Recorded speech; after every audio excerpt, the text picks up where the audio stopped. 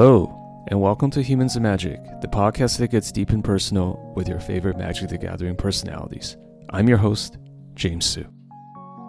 This is episode 90 with Everett Mohan, also known as Aspiring Spike.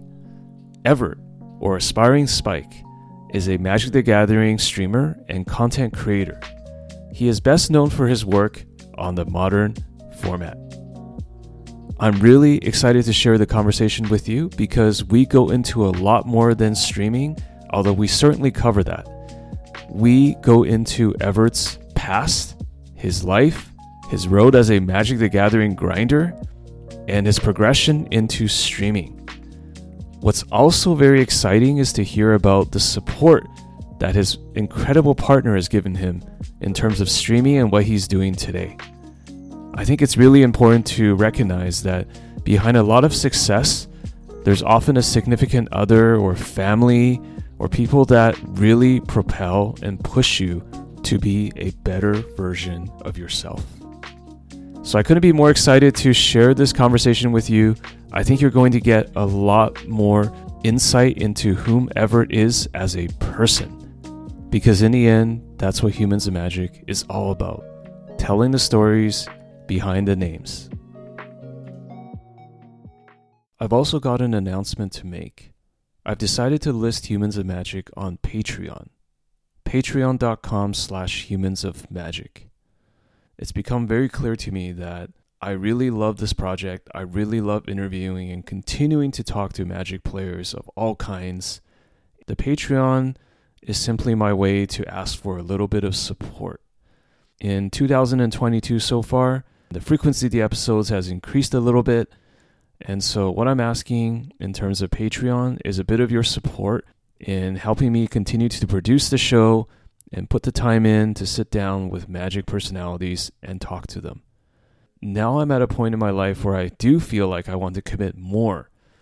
Some of the things that I did this year that you may have seen is trying to be a little bit more active on social, having the partnership with StarCityGames.com to carry the content, and I've got a few other things planned as well. But I think most importantly, I'm trying to get the episode frequency up. I'm trying to release more episodes this year, and as such, your support is appreciated. But what I do have planned on Patreon is some exclusive, optional content. See, over the years, I've gone really deep into interviewing or the art of interviewing people. And I want to share some of my methodology, how I do the interviews, how I find the guests, how I plan everything. It's more like an inside look into how Humans of Magic is made. I want to do some audio, video, text content, a combination of the three. And I wanted to try to offer that through Patreon to see if there's an interest in that. It's more like an inside look. And also, if you're a longtime listener, you may have noticed that I've recently tried to veer the show into more of a conversational nature as opposed to in the past where it was really just strictly Q&A and I'm a fly on the wall and they're doing all the talking. And so what I'm thinking for the Patreon as well is that I like to give a bit more of my personal background in the exclusive content, maybe share a bit more about my past as a Magic player, as a person. If you're interested in getting to know me as opposed to the guests in a little bit more detail, then the Patreon might be a place to do that. Let's see how it goes. Of course, I want to reiterate that Humans of Magic on Patreon is strictly optional. If you love the show, please share your support through the normal ways. Please give us a follow on Twitter, Humans of Magic. Please follow our new Instagram account, also called Humans of Magic. Visit our website, humansofmagic.com. Whether you're a long-time or new listener, your support is always welcome. Please spread the word. If you love what we're doing here, please tell a friend. That means the world to me. All right, that is it for the intro. Please enjoy my conversation with Everett Mohan, also known as Aspiring Spike.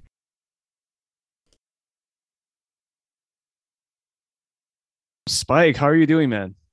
I'm doing good, James. How are you doing? I'm doing good. I'm doing good. I am both excited and also kind of sorry in a way that I haven't talked to you before because actually when I was asking for questions for the interview, people were like, why didn't you interview Spike before? Because I've been doing this show for a while. And the real reason is I just recently got into Modern. And when I got into Modern, the one person people asked me to check out was Aspiring Spike. So first question right off the top is like, how does it feel to be the face of Modern? Um, I don't know that I would consider myself to be the face of Modern. I don't know. It's like it's a huge community. Like kind of like you said, like you feel bad about not interviewing me sooner. It's a huge community. There's tons of content creators. Not everybody knows everybody. Yeah, I guess I would say that I'm not the face of Modern. It's a really big community. It's a ton of people. It does feel great that I've got a large community and that I am able to build a lot of decks and I'm able to put a lot of content out there. But I am really just a really small part of it, in my opinion. Okay, maybe you're not the face of Modern, but maybe I'll say you're a top 5 or top 10 personality. I could maybe be like the nostrils of Modern, perhaps, or like the nose, the entire nose. Okay, okay, but I do want to refer to you by your actual name, Everett, right? Did I pronounce that correctly? You did, yeah. Yeah. I know you appeared in another podcast and someone said, yes, your name is Everett. Is it Everett Muhan? Is that how I say it? It's Mohan. When I was in the 6th grade, I had a substitute teacher calling roll, and he said "e-fart moron" when he was calling roll. E-fart moron, and that was my nickname growing up. ever since he called me that. Oh man, that must have been tough when you were younger, I guess. Yeah. But it's pronounced Mohan. I actually like having a username that's like easy to pronounce. Aspiring Spike has been great because I never have to like clarify clarify how that's pronounced. Yeah, for sure. And based on knowing a little bit about you and your streaming and Magic, because obviously you started playing Magic way before streaming. I think you mentioned, was it Return to Ravnica was when you got started?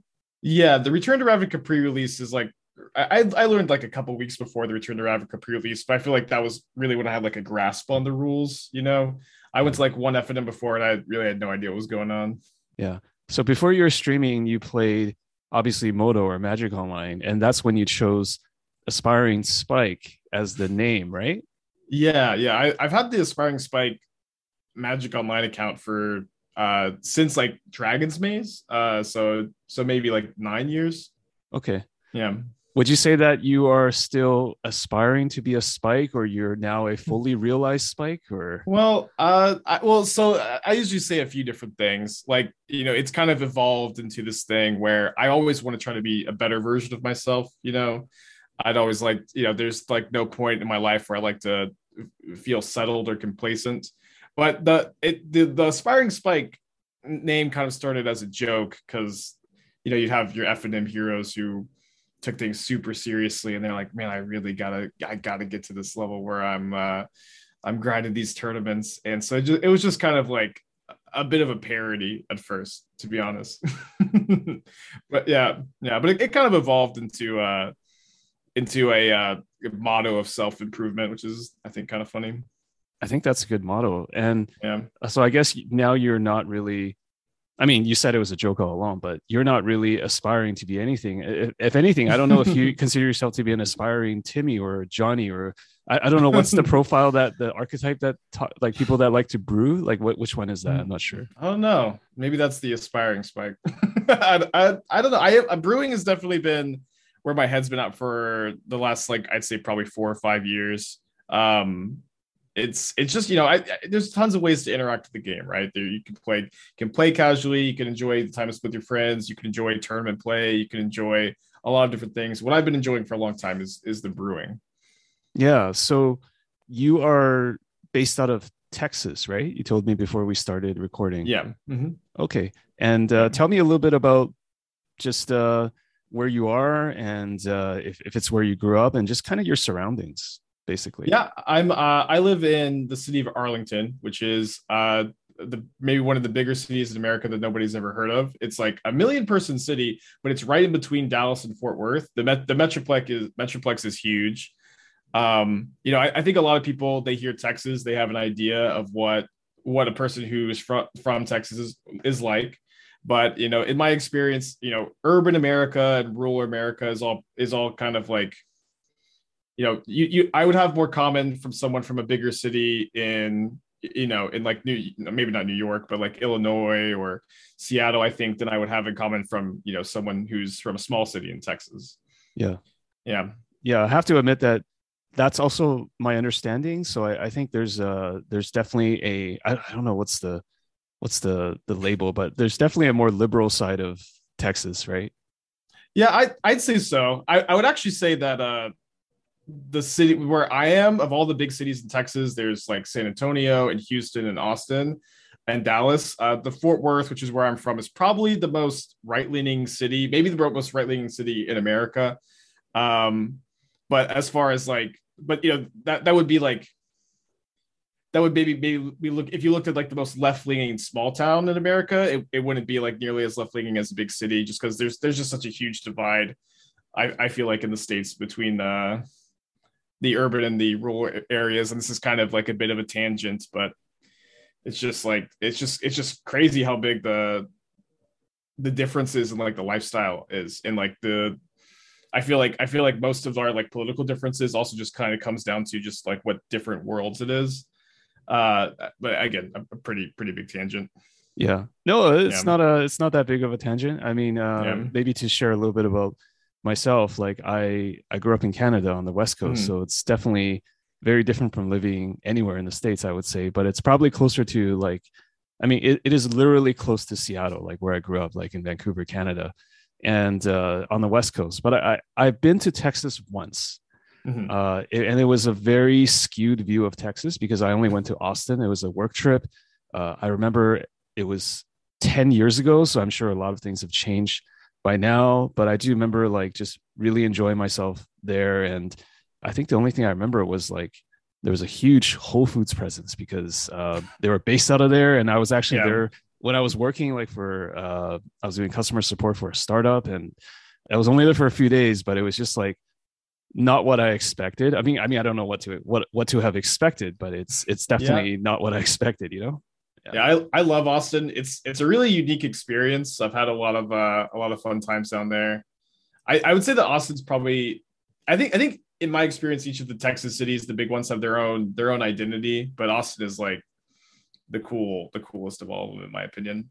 Yeah, I've actually wanted to move there pretty badly, but the housing market there is ridiculous. It's It's bad. It's the bad everywhere, but it's really bad there. it's the Silicon Valley money, right? It's kind of Yeah, like San yeah, Francisco. We're trying. I don't know what it is now. Like it's like people say, they moved from Silicon Valley to Austin, and maybe now people are saying like they moved to Miami as well. But like anywhere there's like tech, it's big tech. It just starts yeah. to yeah. But there must be some cool stuff about Arlington though, right? Like so, like what? I would say the coolest thing about Arlington are that my friends and family are here. I met the love of my life here. But really there's not that much to do here. There's like the Cowboy. I can see the Cowboy Stadium from my apartment, but it's for, what I like about Arlington is that you can drive to Dallas or Fort Worth pretty quickly, and you have access to go to like events in either city. And so it's kind of nice to be in the middle, because if there's like oftentimes concerts in Fort Worth, concerts in Dallas, or there was before the the whole COVID Yeah, stuff. yeah, that's for sure. That's for sure.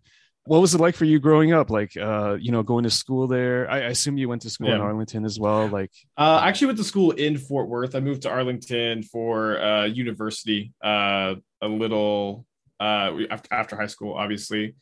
Um, Growing up was good. I'm a twin, actually. I have a twin sister, and I feel like my childhood was kind of normal. I don't know. I I haven't reflected on my childhood in a long time, I think. But I went to public school. I was kind of a slacker gamer. I played a lot of basketball like my senior year of high school. I was played basketball I played basketball my freshman year for the school. I was terrible. But then my entire senior year, I spent after school every day playing, and I ended up getting to the point where I genuinely felt like I was really good. And after that, I started like right after high school, I started hanging out with my friends who taught me to play Magic, and I don't think I've played basketball since then. oh, But that's yeah, that's too bad. Yeah, yeah, you're joining a long heritage of Magic interviewees who were also into basketball. So Yeah. I'm very happy to add you to the ranks of Patrick Sullivan and actually I think it's mostly P. Sully. I think he's done a lot of basketball in the past. What was your basketball game like? Like how did you model your game after somebody, or like what position did you play? Well, I mean, I always like kind of grew up admiring a couple different, like JJ Barea was always my hero because he was like Dallas Maverick, unlike, right? Yeah. yeah, Dallas Maverick, he was pretty close, and then he just played so hard. You know what I mean? He, I don't know, like I feel like you'd always watch like Dirk Nowitzki play, or like most of the players you watch, it feels like they're conserving energy the whole game because it's like this long endurance thing. But like JJ would just like come off the bench and be just always 120% and playing so intensely. And he was just like always like so exciting to watch. And then he was also like I'm 6'3". I was 6'3" in high school too. Yeah. And I was like, hey, like, man, he's exactly my height. This is pretty cool. I think JJ Barea at 6'3" is a little generous. Like he must be like 6'3" if he wears like Yeah. 2-inch platform shoes or something. Yeah, and I guess that's always how like their heights are listed, right? Like, yeah, that's yeah, he's probably not actually 6'3". No, that's great because JJ Yeah. Barea, I watched a fair share of the Mavericks back then as well. Like Mhm. he's a real hustle player. He's kind of in the long line of players who you just honestly don't expect him to actually make the league or like make Yeah. the league for long. He's had a super long career. He basically made his career out of just like running pick and rolls with Dirk and like just being a I think even now, like I have friends tell me like, did you see that JJ Barea clip where like someone tried to post up JJ Barea and they couldn't? Like there's just like it just makes you realize that playing hard is an actual skill in the Yeah, NBA. for sure. You know, Yeah, like like it's just so clear he's just battling harder than everybody else. yeah, Yeah. it's amazing to see guys like that. That's really cool because like I know that having played pickup ball just when I visited the US, I know that like basketball in US is no joke. Like if you like just any random run at the Y is just like there's some ringers in there. So you must have Yeah. been pretty good to be like on the high school team, senior team, right? Well, actually, so I was on the freshman team, The but freshman I team. actually played at the Y every day and not on my high school team. My high school actually like won a national championship like the year before I entered, so it was like super serious. But it was just me and my friends at the Y like every day after school, all day the summer after high school, and I definitely felt like I had a lot of really big level up moments. And like by the time the summer hit, all summer, I actually felt like I was one of the better players at the Y. Yeah. And like it was, I definitely started off being like, I think a pretty weak player, just getting back into it, being like, goofy, awkward, lanky 18-year-old. But yeah, by the end of it, I was like really good shape. I was killing it. And then now I've been playing Magic for 10 years. You're sort of like the athlete that's like retired into Texas Yeah. Hold'em poker or something. Just so tell me about like moving here for college and I know you had wanted to be a teacher originally, right? Well, it's kind of changed a few times. I've never been like very invested in school. For a while, like I wanted to be like my first thing. I was really good at English in high school. I got like fives in both my AP exams, and I was thinking that I would maybe want to be a lawyer because you get to do a lot of writing there and you get to make a lot of money. And the more and more like I looked into like what that actually take, that just didn't end up lasting very long. And then I was just kind of like finishing my basics for several years. Like my first year of college was good. I was totally fine. And then I like had like a year and a half where I just was like not going to class and I was, partying, hanging out with people, playing Magic tournaments. And then I like dropped out to work a construction job for a little while. So I could save up money because I was out of money because I was failing my classes. And the construction job was a super toxic environment. I've talked about it on stream a few times. But it was really bad, some dark days. And then I had a friend of mine who got me a job doing IT work for the university. And I did that for 5 or 6 years. And then they laid me off at the beginning of COVID. And this like kind of overlaps. At that point, I had been streaming for like a year and a half, and then they laid me off, and I was able to just barely start streaming full time. And then the stream kind of took off from there. Yeah. And the Yeah. rest is history. Yeah, the rest Um, is history. okay, so first of all, I think anybody that's like a top high level Magic player has some modicum of IQ. So I think you're definitely a smart person just based on the way you play and approach Magic. But I often find this theme to be very common. It's just like people are just not that interested. Like people who are relatively intelligent are just not that interested in school because it just gets to be like, I don't know what's the term, like just they just get disenfranchised with it, or it just Mhm. feels like what's the point? It sounds like you kind of felt that as you went through Yeah, academics. I mean, to an extent, I kind of feel like I was more so, to be completely honest, in my youth, just kind of like lazy and cocky. I don't think that I was like, I don't think I had a low IQ, but I was definitely dumb. I was definitely like using my time really poorly, and I had a really bad work ethic, I thought.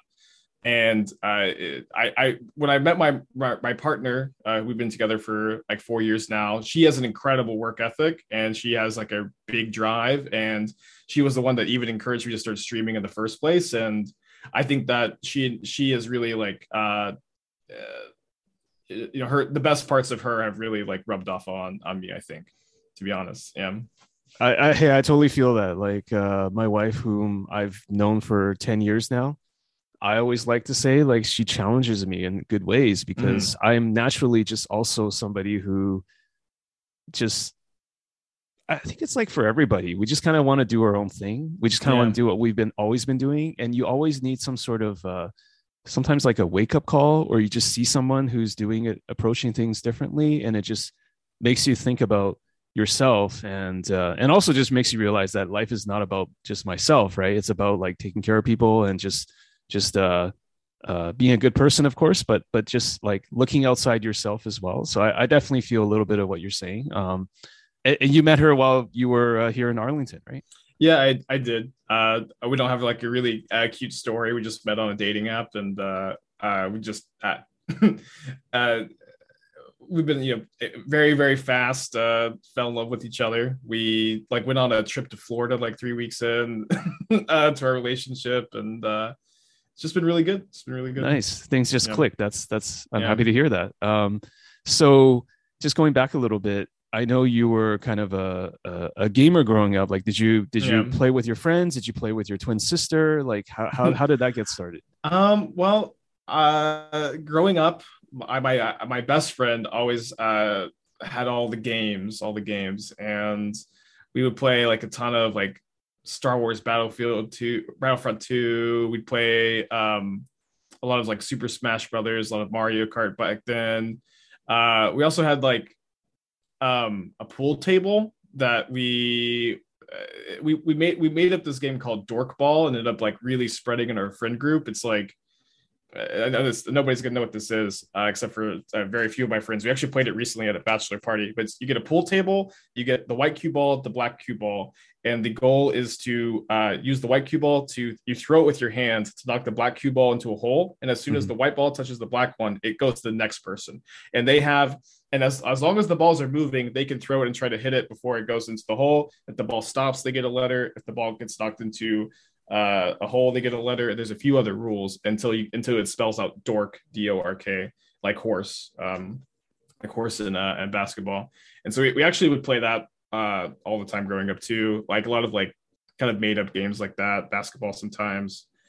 But like as far as I ended up like kind of in high school like I would play like basketball with my friends, but as far as like video games went, it's always been like very me time kind of activity. Like I really got into like RPGs, like Mass Effect was my favorite game, Knights of the Old Republic, like a lot of single player games I ended up enjoying.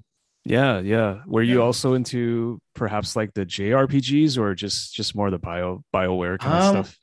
I don't know if I ever got into a JRPG. I later in life really got into the Dark Souls games, Right. which are role playing Konami, games. I think. Yeah. They're from software. Okay. Um, they may be is Konami a publisher or a developer? I Do you know? Do have you know? no idea. I'm Yeah, really out of touch with video games. So whatever yeah, you tell me, I'll just take at yeah. face value. Well, yeah, like they are Japanese and they're role playing games, but they're like really not exactly what you think of when you think of JRPGs. I think. Yeah. Yeah. So I'm definitely older than you are, and I think back in the day there was more of a delineation of like this is a Japanese game and this Mhm. is an American game. But now it's just all kind of blurred, right? And I think it's also like just the globalization of games, and they're just Yeah. taking like elements of everything. So it sounds like you are also always into. I think the Souls games is Elden Ring like part of the Souls series? Is that what it is? So it is. I'm still playing through it. It's not, as far as I can tell, canonically part of the Souls world, but they have a bunch of games: Demon Souls, Dark Souls, 1, 2, 3, Bloodborne, and now Elden Ring and Sekiro. All these games are very mechanically similar, with kind of with the exception of Sekiro. They're very mechanically similar, and there's like a lot of like overlapping Easter eggs and like hints from the different games. They play very similarly, but they're not all necessarily part of the same universe unless you try to like really get a conspiracy board and connect the dots. Okay.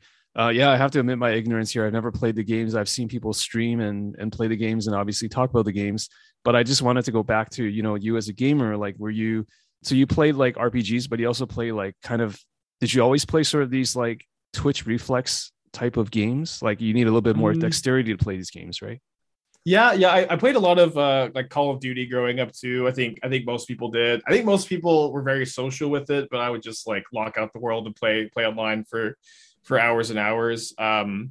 I even like made like I did just like every other high school kid ever made like a YouTube video of like my Call of Duty clips back in the day. But I mean, this was like 2011, 2012. It was like maybe a little before everybody was doing it, but it was really fun. It was definitely, they were definitely all like Twitch reflex games. I did actually play like a lot of chess when I was before high school. Right. I played a lot of chess. I played tournaments. I used to do pretty well at them too. But I just kind of got when as soon as I started playing against people that were better than me, I just stopped, like a lot of kids who play chess do. Mhm.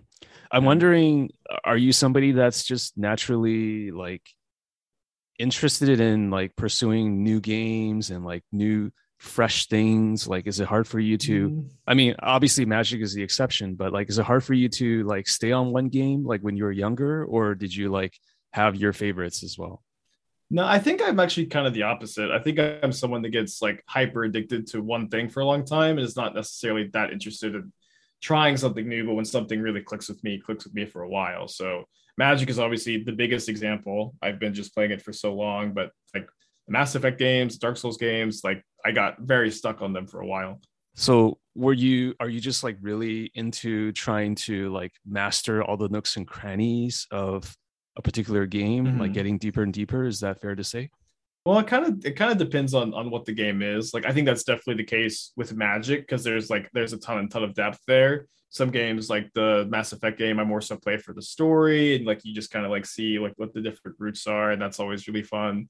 And for a game like the Dark Souls games, I'm not like naturally very good at them, but this is maybe like a little tangentially related. I've really become like really a big fan of like watching Dark Souls challenge runs, specifically no hit runs, where players try to beat not only a single game without taking a hit, but like every single game they've ever made without taking a hit in a row. And it's like 17-hour marathon runs, and they're super awesome to watch.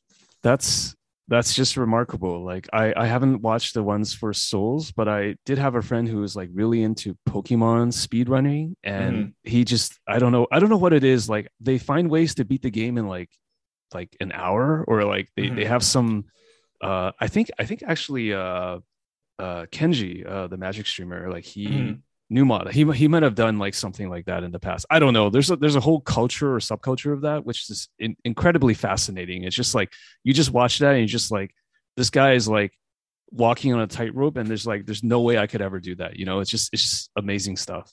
So Yeah, that's definitely what I like about it. It's like as someone who's like, especially when I be getting on my streaming grind, and it's a lot of work, a lot of overtime. When I'm watching like these no hit runners, I'm like, what I'm doing is nothing compared to this. The mental fortitude it takes to do like a 14-hour marathon run where you take even one single hit of these games and it's all over. I know you had Yeah. mentioned in the past like the trophy race stuff for that you had done for Magic Online was somewhat inspired by speed runs, but I can probably guess that like to do a 5-0 in a Magic League, it you don't have to play anywhere near like perfect Magic, even if there is even such a thing, right? And it's also with the speed runs. It's like you versus the machine, or you versus the game. So it's I guess in some ways it's more predictable, but I wouldn't say speed runs are like easy or anything, right? They just seem like of course not.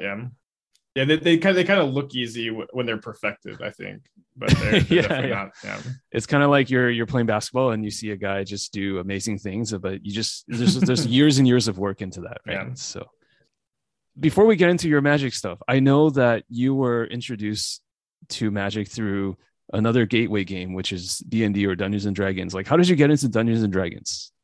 Oh yeah, I was Magic first for me, actually. It was Magic first. Okay. Yeah, it was Magic first, but I don't know if there was like there was not necessarily a huge inciting incident. Me and my friends, I don't even know why. We were playing some board games. We were just playing some like random board games, and we were like, "Hey, do you want to try D&D?" And our friends just saying, "Hey, do you want to try D&D?" ended up resulting in a 4-year long campaign that actually wrapped up early this year, and then it's like that campaign went on for like 4 years, and in the meantime, like I ran a year long campaign. I finished like two others, like tons of one shots, just me and my friends playing 2-3 times a week for like 4 years, and it's continued. It's still going too.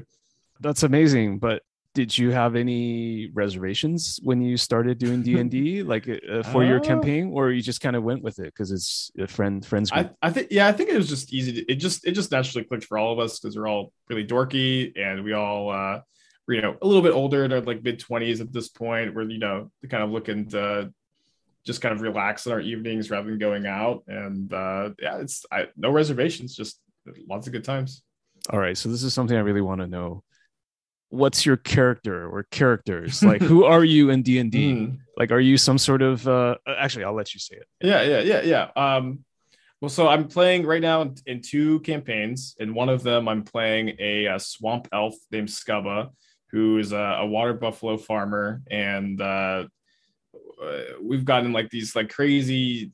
It started off on just like a exploration looking for some treasure.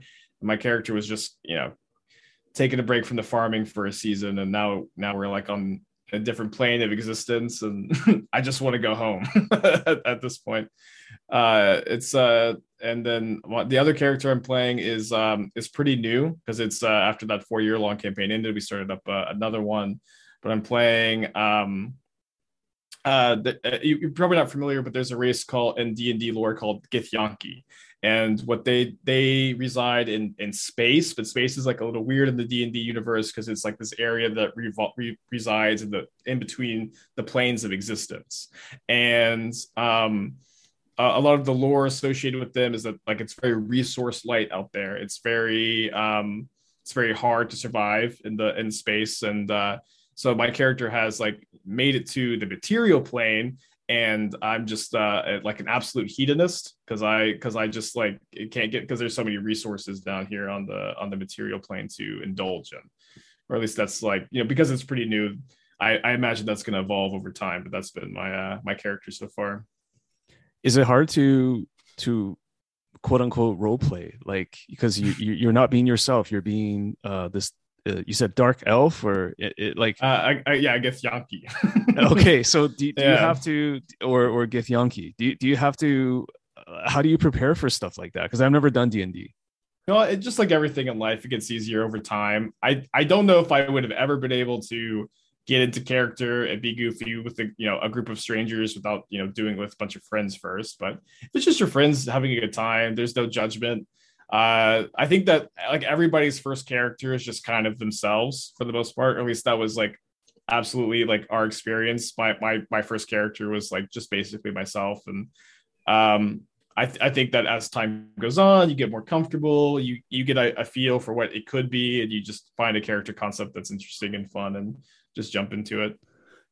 And you are also a dungeon master, you said? You also... I used to be. It's been a while, but I did run a campaign for like a year and a half. I've done some one shots. It's a lot of fun, but the prep work just it's so much, That just seems like such a creative endeavor. Yeah. Like, because I've played board games where there's kind of a DM, but not actually like a DM in D&D campaign, like that, it just sounds like an incredible amount of creative work, right? Like, how did you draw upon, yourself to do that?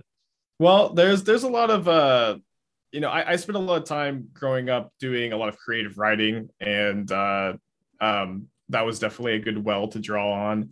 And of course, like, after playing in the D&D campaigns for a long time, there's a lot of like inspiration you get over time, thinking of like, oh, maybe I could run an encounter like this. I would want to have a moment like this, you just kind of think about it a lot over time until it actually gets born into reality, or I guess fantasy. Got it. Got it. And are you still actively doing D&D now? Like, Yeah. We're doing right now. We're only doing it once a week because one of our friends who was running the other campaign is stuck in Connecticut, and he works in a field. He's stuck up there. But yeah, still actively doing it. okay, so you do like a video call like this. You just do it Yeah, every yeah. week. Very cool. So yeah, let's talk about your Magic. You probably didn't expect us to talk about all this stuff before. You probably expected this podcast to be like, let's just all talk about Magic. But let's talk a bit about Magic. Like, how did you? What is your origin story? Because we had just said, Mhm. return to Ravnica. You had learned to play maybe a few weeks before. Yeah, tell me about how you got introduced into all this. So my friend, who actually was the one who ran the 4 year long D&D campaign, but I met him my freshman year of college. He's had been playing Magic in high school, and we just taught me how to play. I mean, this is just how everybody learned how to play before Arena too. Because the Magic for the longest time just survived on just word of mouth. The game is really, really good, but I feel like the barrier to entry was really high because you had your friend had to convince you to play. There's like you had to spend all this time getting cards. You had to go to the sweaty local game store. But that is what I did. I played it like every Friday F&M. I was just kind of immediately hooked because I had a background playing a lot of chess, and I had played a little poker, and I really liked both aspects of those games. And I thought the like resource management of chess and like the variance of poker and like the reads of poker was like a really good blend. And um I played very casually for like the first year or so, 2 years or so. Mhm. But I was also like very much like immediately a big fan of the Pro Tour. And I remember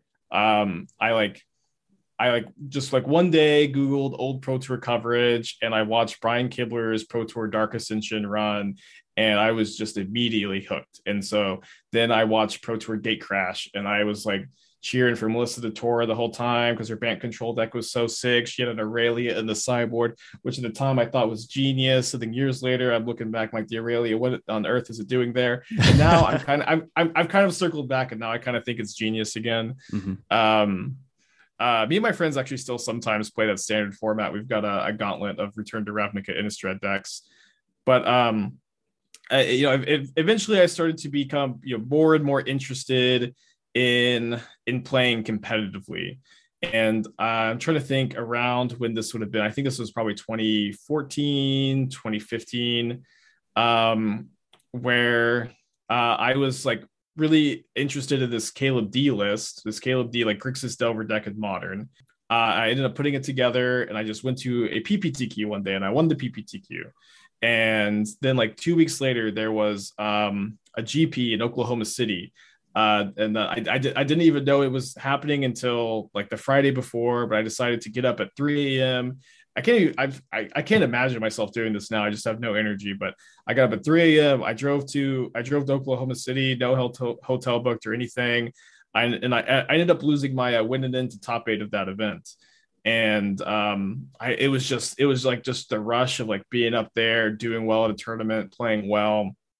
It was just the best feeling in the world. And so I really started to chase that feeling, grinding a lot of standard and modern PTQs, RPTQs, and it took me a couple years to qualify for my first pro tour.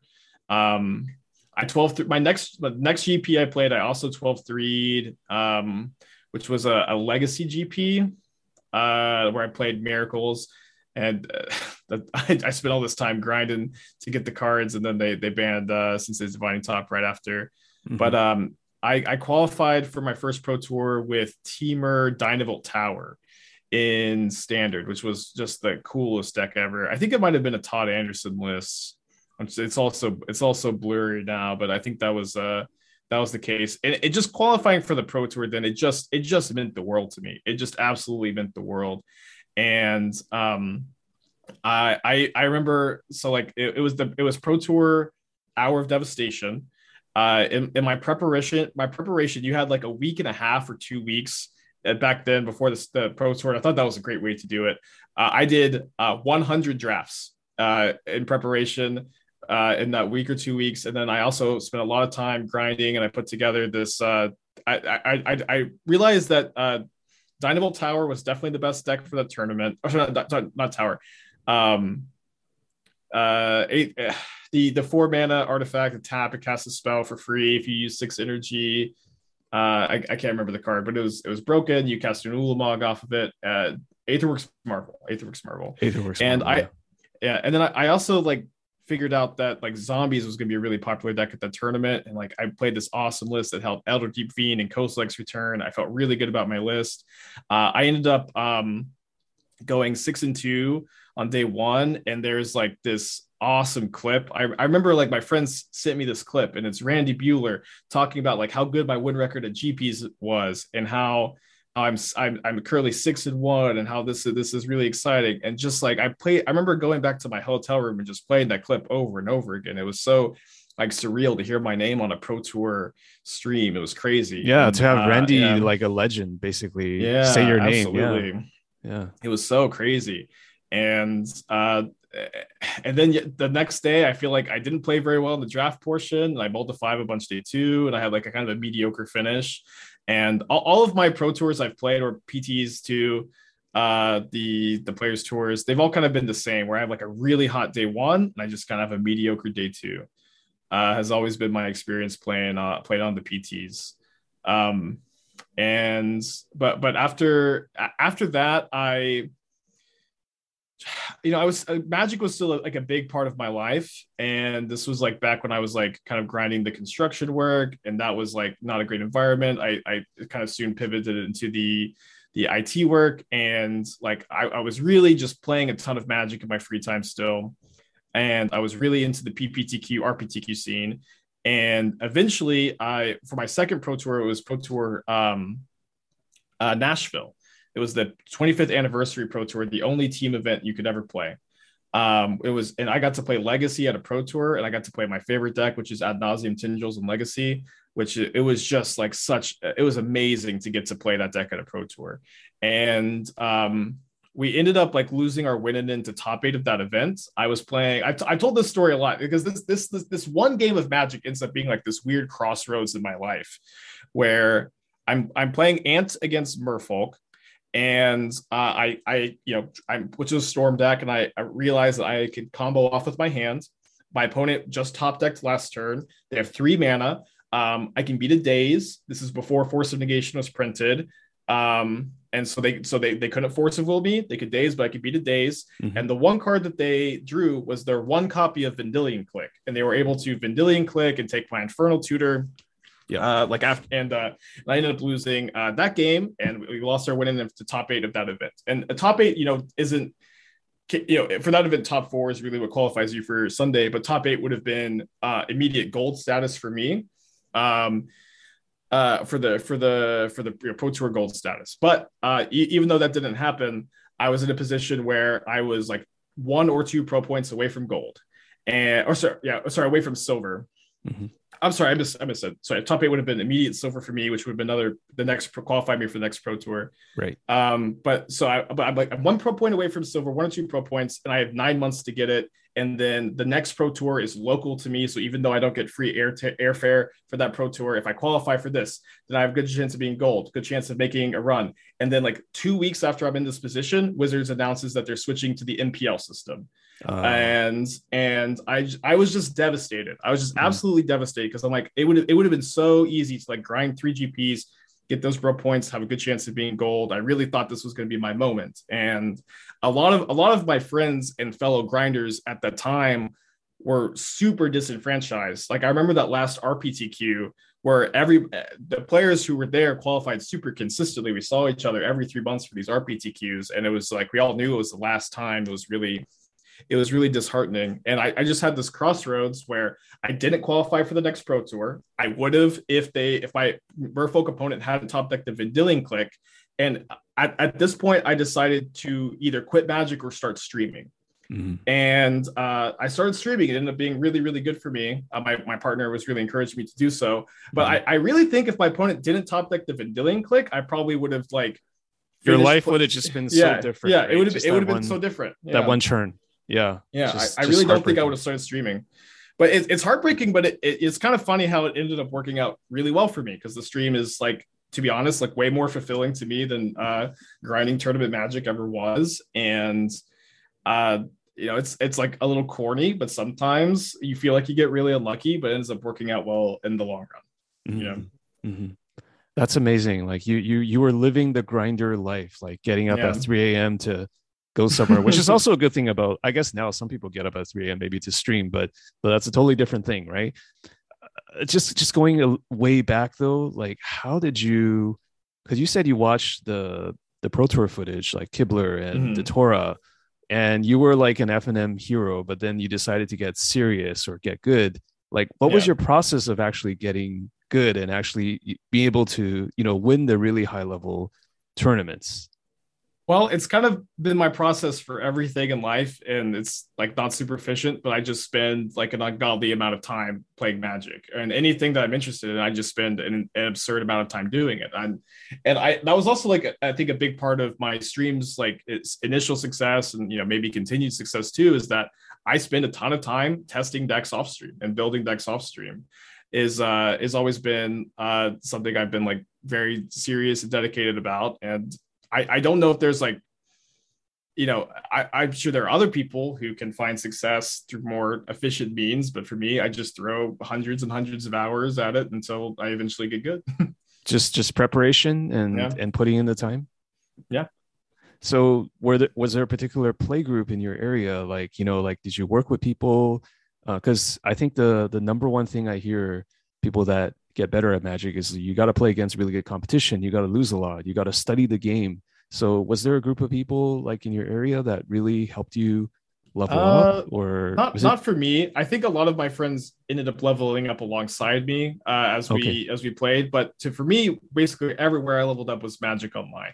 Like I always felt like the competition on Magic Online was really steep, especially when I first started to play. And I really like a lot of times you play at FNM and it was like the environment was way more casual. But on Magic Online, it's always been, in my opinion and experience, more competitive than your local scene. Like it doesn't like you're the best local person in your area, like your local hero is about as good as like your average Magic Online player, in my experience. And so I think I really started to get good playing Vintage Cube because I just thought Vintage Cube was the coolest. I loved to watch like LSV videos for Vintage Cube, and I would just do hundreds and hundreds of drafts. And I feel like playing specifically Cube just makes you like and when you're used to playing a format, you really get to autopilot a lot. You've been in scenarios a lot, and a lot of times it can be really hard to actually learn and improve. But because Cube has so many like unique situations and you have to think really critically about deck building if you're really trying to win,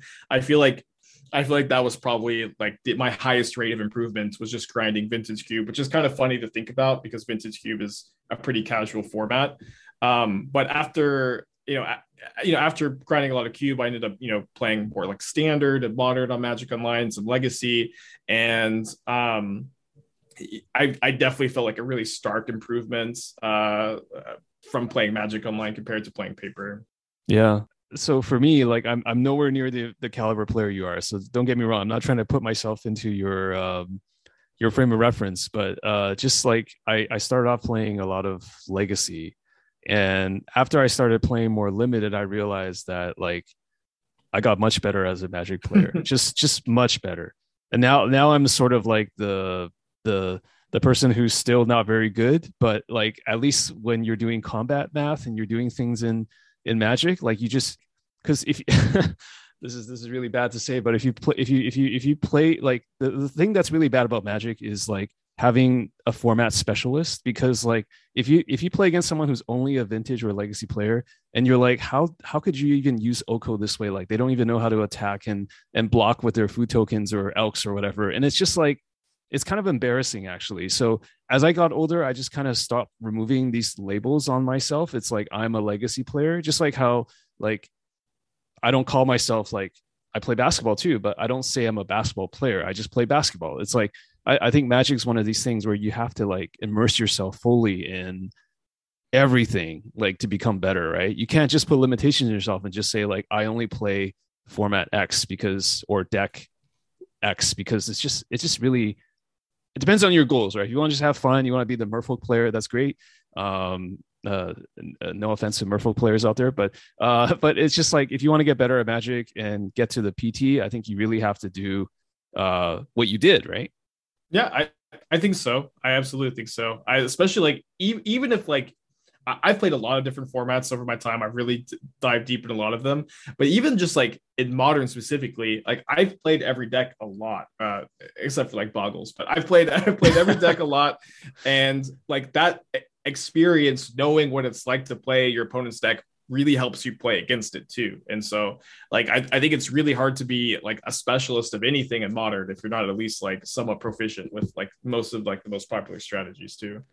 So before you started streaming, obviously your streaming focus now is modern, but you had mentioned like you had some really favorite like standard decks. You're really into Legacy and Storm. Like, Yeah. did you make any sort of conscious decision before you started streaming? Like, I want to stream a particular format. Like, I'm just kind of wondering your thought process on that. Or did you pick modern because it was like super popular already, or like what's your selection process? Well, when I started streaming, it was right after Modern Horizons 1 released. And this was like right when I was really getting interested in deck building.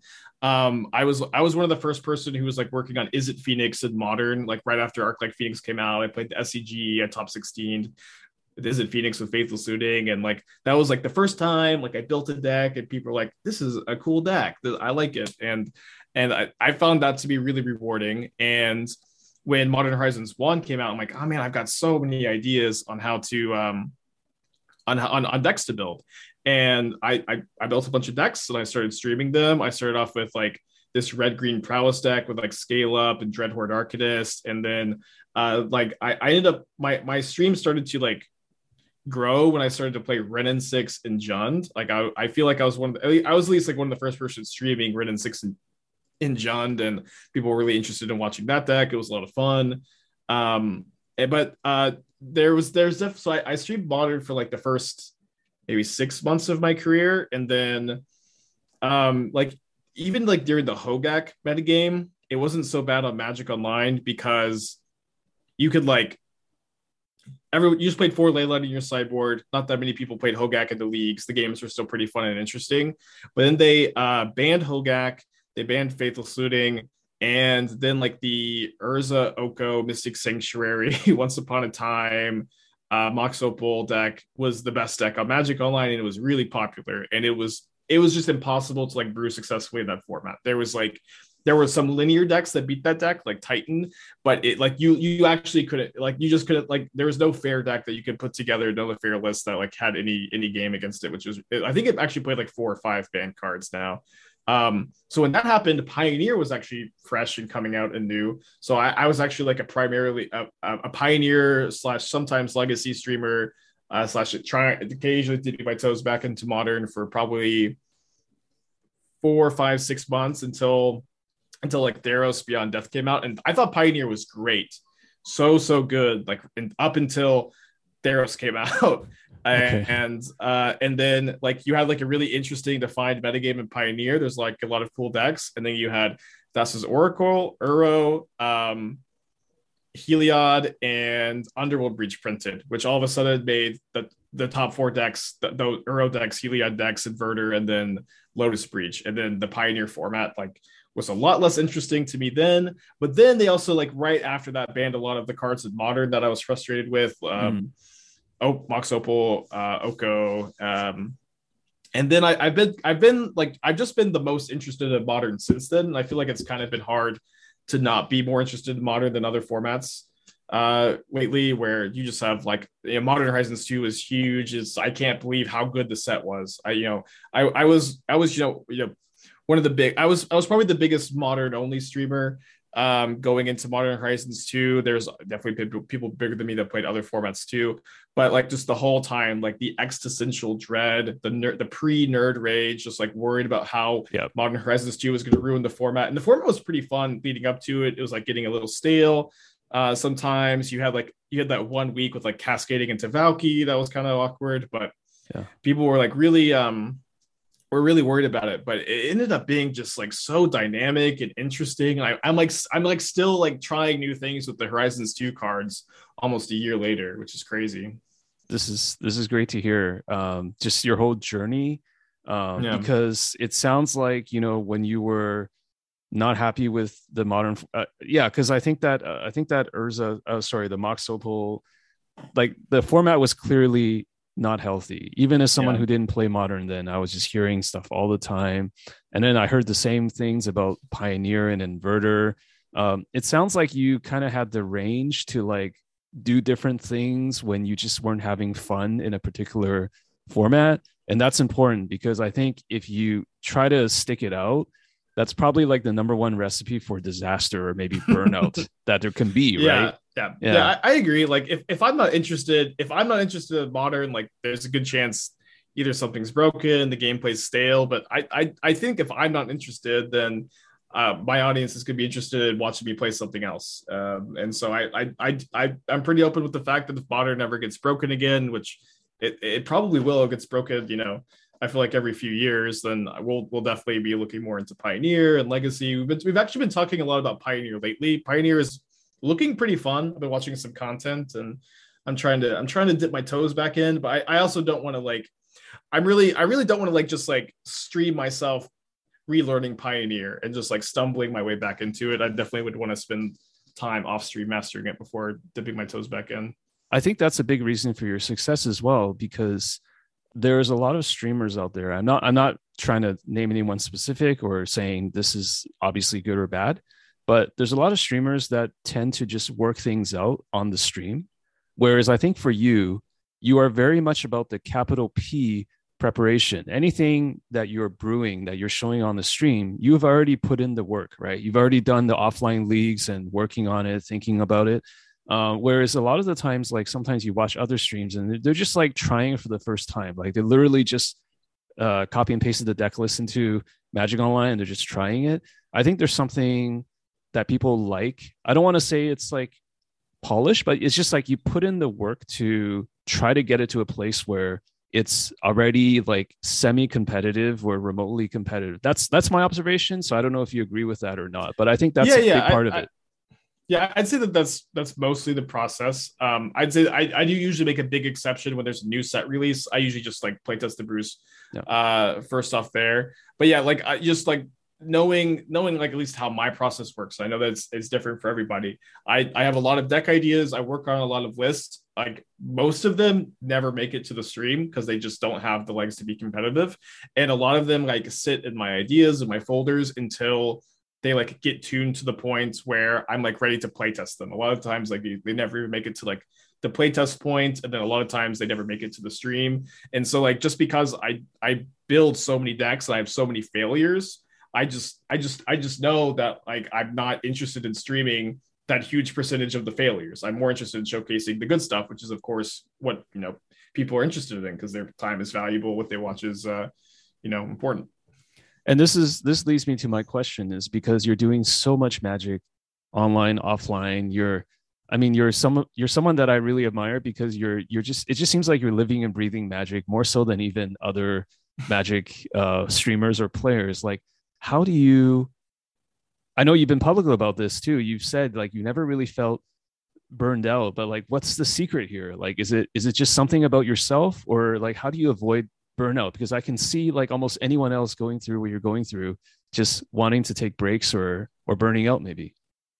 Well, I would say that it's kind of a combination of a few different things. Like I kind of mentioned, I have a really addictive personality, and I like very much am like super like fixated on Magic still to this day. But it's also like I think the way that I engage with Magic is super rewarding. Like if I'm not interested in like a deck or an archetype, if I get bored of it, it just always feels like in Modern at least there's something else to be trying, something else to be doing, and like that process of like building a deck and like polishing it and tuning it and like finally showing it off on stream and have it like if it some of them are not good even on streams, or we run bad, but just like polishing a deck and showing it off on stream for the first time, it just continues to be a really rewarding thing. It's really like rewarding, that whole process, and like I just getting to repeat that process is great.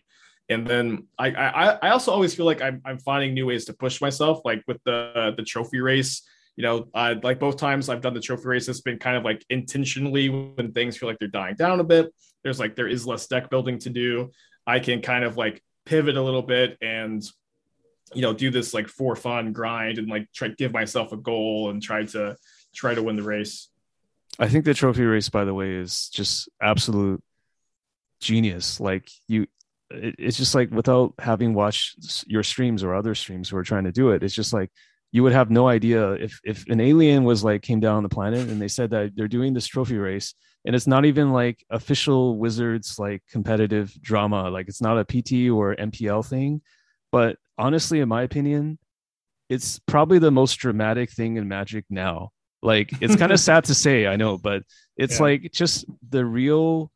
When I'm in your stream, I see people are like cheering you on, and like it seems like every turn, every match has actual stakes just because you want to see that number go up. And it's just like, and you figured out a way to do it in a way that's not toxic. Like, I'm going to mail trophies to like people, like regardless of who wins. And it's just like, you're trying to, instead of punishing yourself in the past, which you mentioned, like it's better to just reward people. There's something really genius about that. That's very conducive to Magic streaming because I don't know. It's just, I don't think there's a question here, but it's just like, there's something that you've hit on there that's like exciting to watch. And I guess the question is like, how many more of these things will you do? And have you thought about ways to spice it up even farther? Yeah. This is something that I really want to be really intentional about, because there's a Crokies tweet actually that haunts me to this day, where he once tweeted that Magic content is lazy and boring to watch. This was like pretty early into my like streaming career. And I just like, I'm like, how is Crokies, the biggest Magic streamer, tweeting this? What does this mean? And I just like, but like, I do think like, because I've always made it a big point to that my stream, I don't want it to be lazy and boring to watch. And I think that's also, of course, part of the reason why I don't get burned out, because I'm pushing myself to try new things. And I'm not that interested in just running back the trophy race exactly the same every season, every other season, just doing it to do it because it's popular. I do want to keep evolving it, improving it, and only doing it if it's something I'm interested in. And we've been brainstorming a little bit on stream of things we can do to do it, to do it a little bit differently. The trophies were really cool. Shipping to Brazil was absurdly expensive. It was $1,500 to ship to Brazil. Wow. But between the taxes and everything, it was crazy, and it was definitely. Hey, you're a man of your word. Yeah. I respect that. Yeah. But I feel like we can spend that money better next time. So what we were talking about was doing the race for charity, and then every trophy I get is an X amount of money donated to the charity that we're raising for. Ideally, plus other chat contributions. Maybe we could get some more community involvement. But that's kind of like the initial idea, is like every trophy equals X money given to a charity. That's really cool. Really cool. That's additional stakes. I love that. Yeah. And it's cool that it's like you mentioned, the stakes, having the stakes every day, I feel like is really the key part of the race, because like it is fun to wake up and like see a new deck and see some leagues, but like the fact that like getting to like play for stakes every day is just like impossible to do. But like making the stakes yourself is exciting. I'm glad you said the word fun, because as I was watching you in the trophy race, I was like, does Spike actually enjoy this? Like, this seems like a lot of work. Yeah. Well, yeah, I get that comment a lot, and this is kind of like a good circle back because the trophy race is very much inspired by challenge runs, right? Inspired by those no hit runners who not only does the run itself take 14 hours, it's thousands of hours like mastering the game and doing it over and over and over again. And like there's a lot of pain in the process, and there's a lot of grinding in the trophy race, and it sucks. And but like that's part of the fun. It's part of like, you know, I am someone who really likes to compete, and I really enjoy the competition and challenging myself to do something and trying to do it. And so like the thrill of actually like winning the last trophy race was incredible. It was like the culmination of, you know, 90 days of grinding coming together and actually winning was awesome. It was so good. And just like even losing the first race, I had a lot of fun just knowing I put everything on the line. I did everything I could. That is the enjoyment, you know, of like being a competitor. I'm just super happy to hear that you actually enjoyed it. So that's good. That's good. Yeah. Now I want to switch gears slightly. I want to talk about like just basically the art of streaming and your stream interactions, because I think the one thing that I also think helped your stream grow is just that you have a good way to interact with your audience. Like there's some streamers that are just like, I'm not going to talk to my audience at all. I'm going to pretend they're not there. People have different approaches, but you've managed to, in my opinion, find a really good balance of like, this is a competitive stream. I will respectfully respond to chat, but there's a time and place for things. Like if you are just gonna like troll me or just say something incredibly stupid, I will respectfully reply to that, but I'm not gonna really like you've been able to do it, I think, without actually just exploding, or maybe you have exploded. I missed the streams where I've definitely exploded. Okay. I've definitely exploded. But I don't. yeah, tell me about your process, like where you are now versus maybe like 4 years ago. How have you leveled up in terms of your stream interaction and all that mindset Well, stuff? it's really nice because, you know, as your stream grows, you become used to dealing with more and more people. And I've recorded, you know, plenty of YouTube videos off stream before Channel Fireball and now with Channel Fireball too. I streaming is so much more fun for me because I get to interact with people. I think it's great. And we didn't like touch on this super long, but, you know, with my like I was, you know, trying to be a teacher while I was like starting to grind the stream. And it was kind of like a crossroads, like try full-time streaming or finish school, and I ended up dropping out of school because the streaming thing worked out really well. But like I feel like I get that outlet of helping people learn and improve on the stream. And I really am very much passionate about trying to answer as many questions as I can, and like specifically answering questions that I feel like are going to help people improve. If they're asking, you know, critical questions about deck building, deck choice, card selection, these are the questions I really enjoy talking about and answering. And I answer like a lot of the questions over and over on the stream because like when I'm playing new decks, it's pretty common to get a question. But I really care about helping people improve and imparting what knowledge I can. And I'm not right all the time, but I think that we're able to, like, even though the chat's gone pretty big, have like pretty productive, critical conversations. And, you know, I'm human, and like sometimes it's like super easy to like read a block of text and interpret the tone incorrectly. And sometimes you do have some jerks in the chat, and I just yell at them. I just Yeah. you know, I don't know. I it's but I think that if you're gonna stream, you're gonna get trolled some amount of the time. It's just part of the experience. But I don't ever want that to detract from my goal of helping people get better at Magic. For sure. I think the other thing that you've said in the past is that what's the saying? It's like hard work meets and preparation meets opportunity or luck. So I think in the past you've said things like timing was very important for your success as a stream. Modern Horizons 1 and then Modern Horizons 2, which people, obviously a slam dunk, like the tide lifted all boats. But I think there was also a fair bit of hard work and preparation, which is like you put yourself in a position to succeed. You played one of the first random 6 decks. You started a lot of these like archetypes like Phoenix, which is good for me to know, because I now when I hear people talk about you and Phoenix, I thought it was like some sort of meme, but it's actually real, which is good. You're involved in it. Yeah. So it's still interesting though to me, because for every one aspiring spike, there's probably 100 other people that failed. So like there's got to be more to it than luck. So if you look at yourself, like you have mentioned things like you want to teach, you play competitive brews, you do brew, which is like good because we were not watching the same deck for like 20 days. Are there other intangible factors or tangible factors that you think really contributed to your success that are within your control? Um,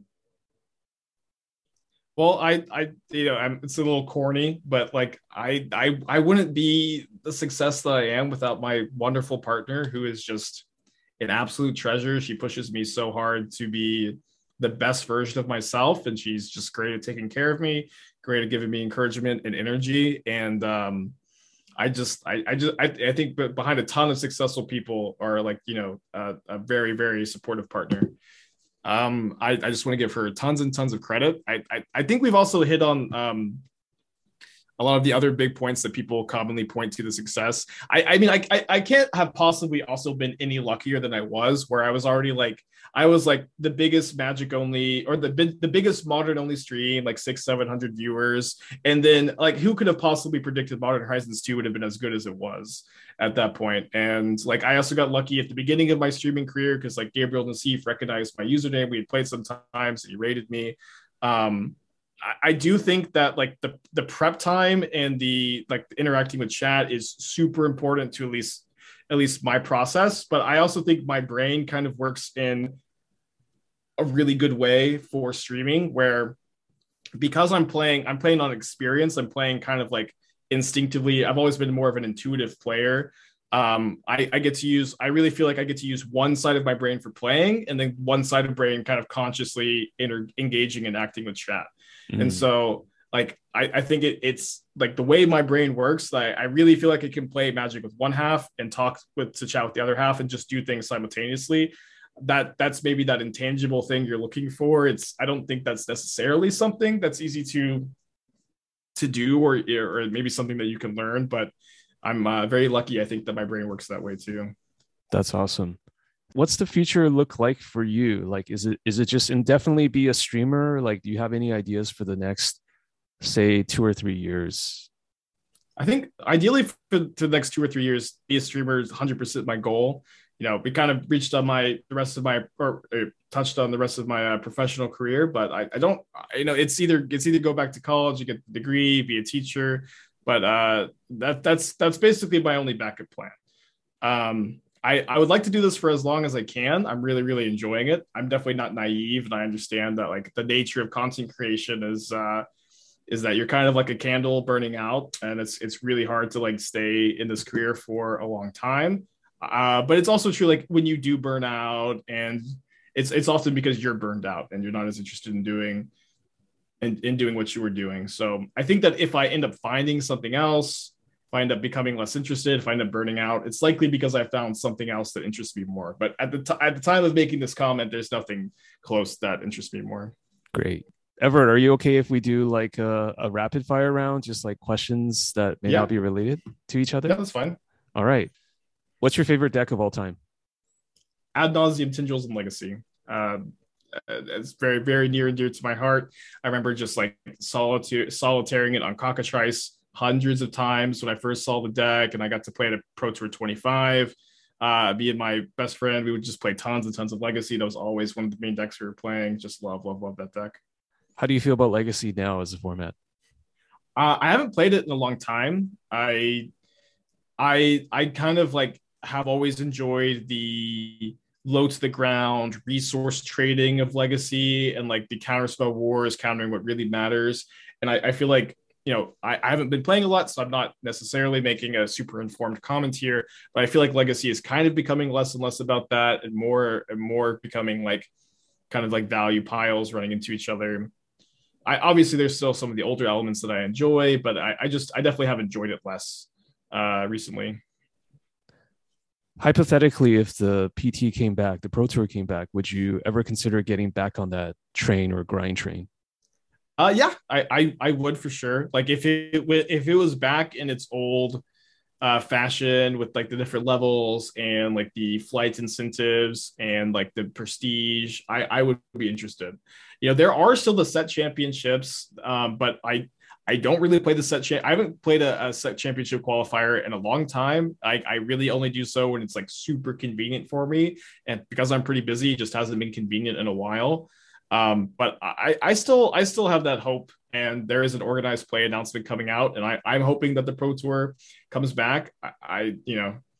It's that's very much wishful thinking, but yes, I would hopefully get back on the grind. What's your favorite Magic accomplishment, as in the one that you're the most proud of? It's kind of like it kind of comes back to me when I lost the trophy race. A lot of people were like really talking about the fact that I lost, and when I won the trophy race, the fact that I won. But like all of my Magic accomplishments, like solid finishes at the PTs, top eighting like an SCG Open. Like I feel like these aren't the accomplishments that like I care about that much. Like these aren't like what I really feel like my biggest accomplishment is like the fact that a huge chunk of my friends, a huge chunk of the people I care about are these are like the relationships that matter to me, and a huge amount of them are through Magic. And I like the interactions I've made with the chat and the friends I've made over Twitch. Like this is what feels like the accomplishment is the community and the friendships that I've made. So it's like the community and the journey itself, maybe. Yeah, exactly. Like I like to play the game. I like to compete, but I don't necessarily care as much about the outcome. I like to do my best. If I feel like I've done my best, that's all I really care about. In your opinion, what's the biggest lie that people tell themselves about why they cannot create content? The biggest lie people tell themselves about why they can't create content. Um, I'd say the biggest truth is that they don't have time, because it's a super time intensive aspect. I don't know. I kind of feel like I hear most people saying I could do that. I could do that, and I think a lot of people could do it. I think that a lot of people make up different excuses for why they never want to take a jump, or maybe some people are less interested in making content than they actually think. Um, but yeah, I don't think that I hear too many people lying to themselves on why they can't do it. I think, or at least I don't have a good answer. Okay. Maybe another way for me to ask it or to comment on it is because I just interviewed somebody who said that as a content creator, as a Magic writer, she can sometimes deal with imposter syndrome. Like, am I good enough? Right. So Mhm. my guess is that Magic players tend to be an overly self-critical, analytical lot of people. So maybe that's something to do with it. Although I Maybe, think yeah. for you, maybe you're probably more confident from chatting with you today. You're probably more Yeah. confident than the average person in a good way. So Magic players. So I think that's probably less of an issue. But I am wondering though. The question here is like, have you ever dealt with any type of like imposter syndrome or like insecurity when it comes to streaming or just doing content? Uh, yes. I mean, obviously, everybody like it is like, kind of daunting to be in front of camera in front of thousands of people. But like, what's nice is like as your stream grows, you do become more and more used to it over time. And I also feel like I've never like claimed to be this great Magic player or this great deck builder. I just make the decks and I just play the games. And I feel like I like to approach it from a place of this is my opinion based on my thoughts and experiences. You can weigh against yourself. And I think if you approach it from that perspective, and that like you have I have I learn things from chat, they learn things from me, we're just improving together. It's hard to feel super insecure, because like you don't have anything to be insecure about if you're not being cocky. Yeah, just be honest Yeah. and don't overstate your achievements. Like I'm the best Magic player in the world or something. Yeah, Yeah. exactly. What is something that you might tell someone who is getting started with streaming for the first time? Maybe some advice or perspectives. I would say that my biggest advice is to identify what you're good at and try to, make your stream be about that.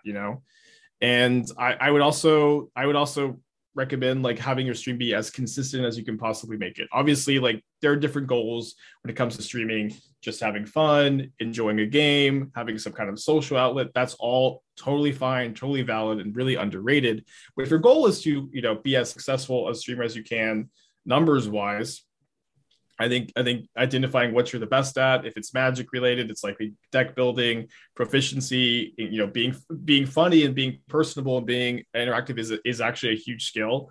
And I would say that like once you've identified what that is, like making sure that your stream is as consistent as highlighting that as you can be. So like if you know that you're like weaker in a different area, practicing that area off stream is probably going to be super beneficial to you in the long run. Excellent. Do you have any hopes? Like, I'm not sure if you're one of those like design Magic cards kind of person, but like, do you have any hopes for like MH3 or just the future of Modern? Like, what do you think the format needs or doesn't need in terms of its evolution? I don't know. Like, I hope that my biggest hope is that it continues to be dynamic in the sense that it's like constantly evolving and changing. And I know that a lot of people actually don't share that vision of Modern. A lot of people want it to be very static, and I think that's a totally fine take. But just, I actually go back to Splinter Twin, right? yeah, exactly. Yeah, but I really wanted to change, but ultimately I don't care very much what the landscape of the format looks like as long as it's fun. And that's kind of a hard abstract quality to define, but that's really my biggest hope is that Modern, if Modern is not fun, that there's a different Magic format that is fun that I can dive into. And if there's not, I guess I'll start doing Dark Souls challenge runs. Well, thank you, Ever, for your time. You truly are the spikiest of spikes. I think a real spike would say what you just said, which is like, let's roll with the punches. Whatever the format becomes, let's adapt. If it's not fun, we'll do something else. Hopefully it won't be 100% full-time Dark Souls challenge runs for you in the near future. Yeah, hopefully. Yeah, but I want to thank you so much for your time. It's been a pleasure. It's been a blast, and I wish you an awesome evening over there in Texas where you are. Yeah, thank you so much, James. This was really fun.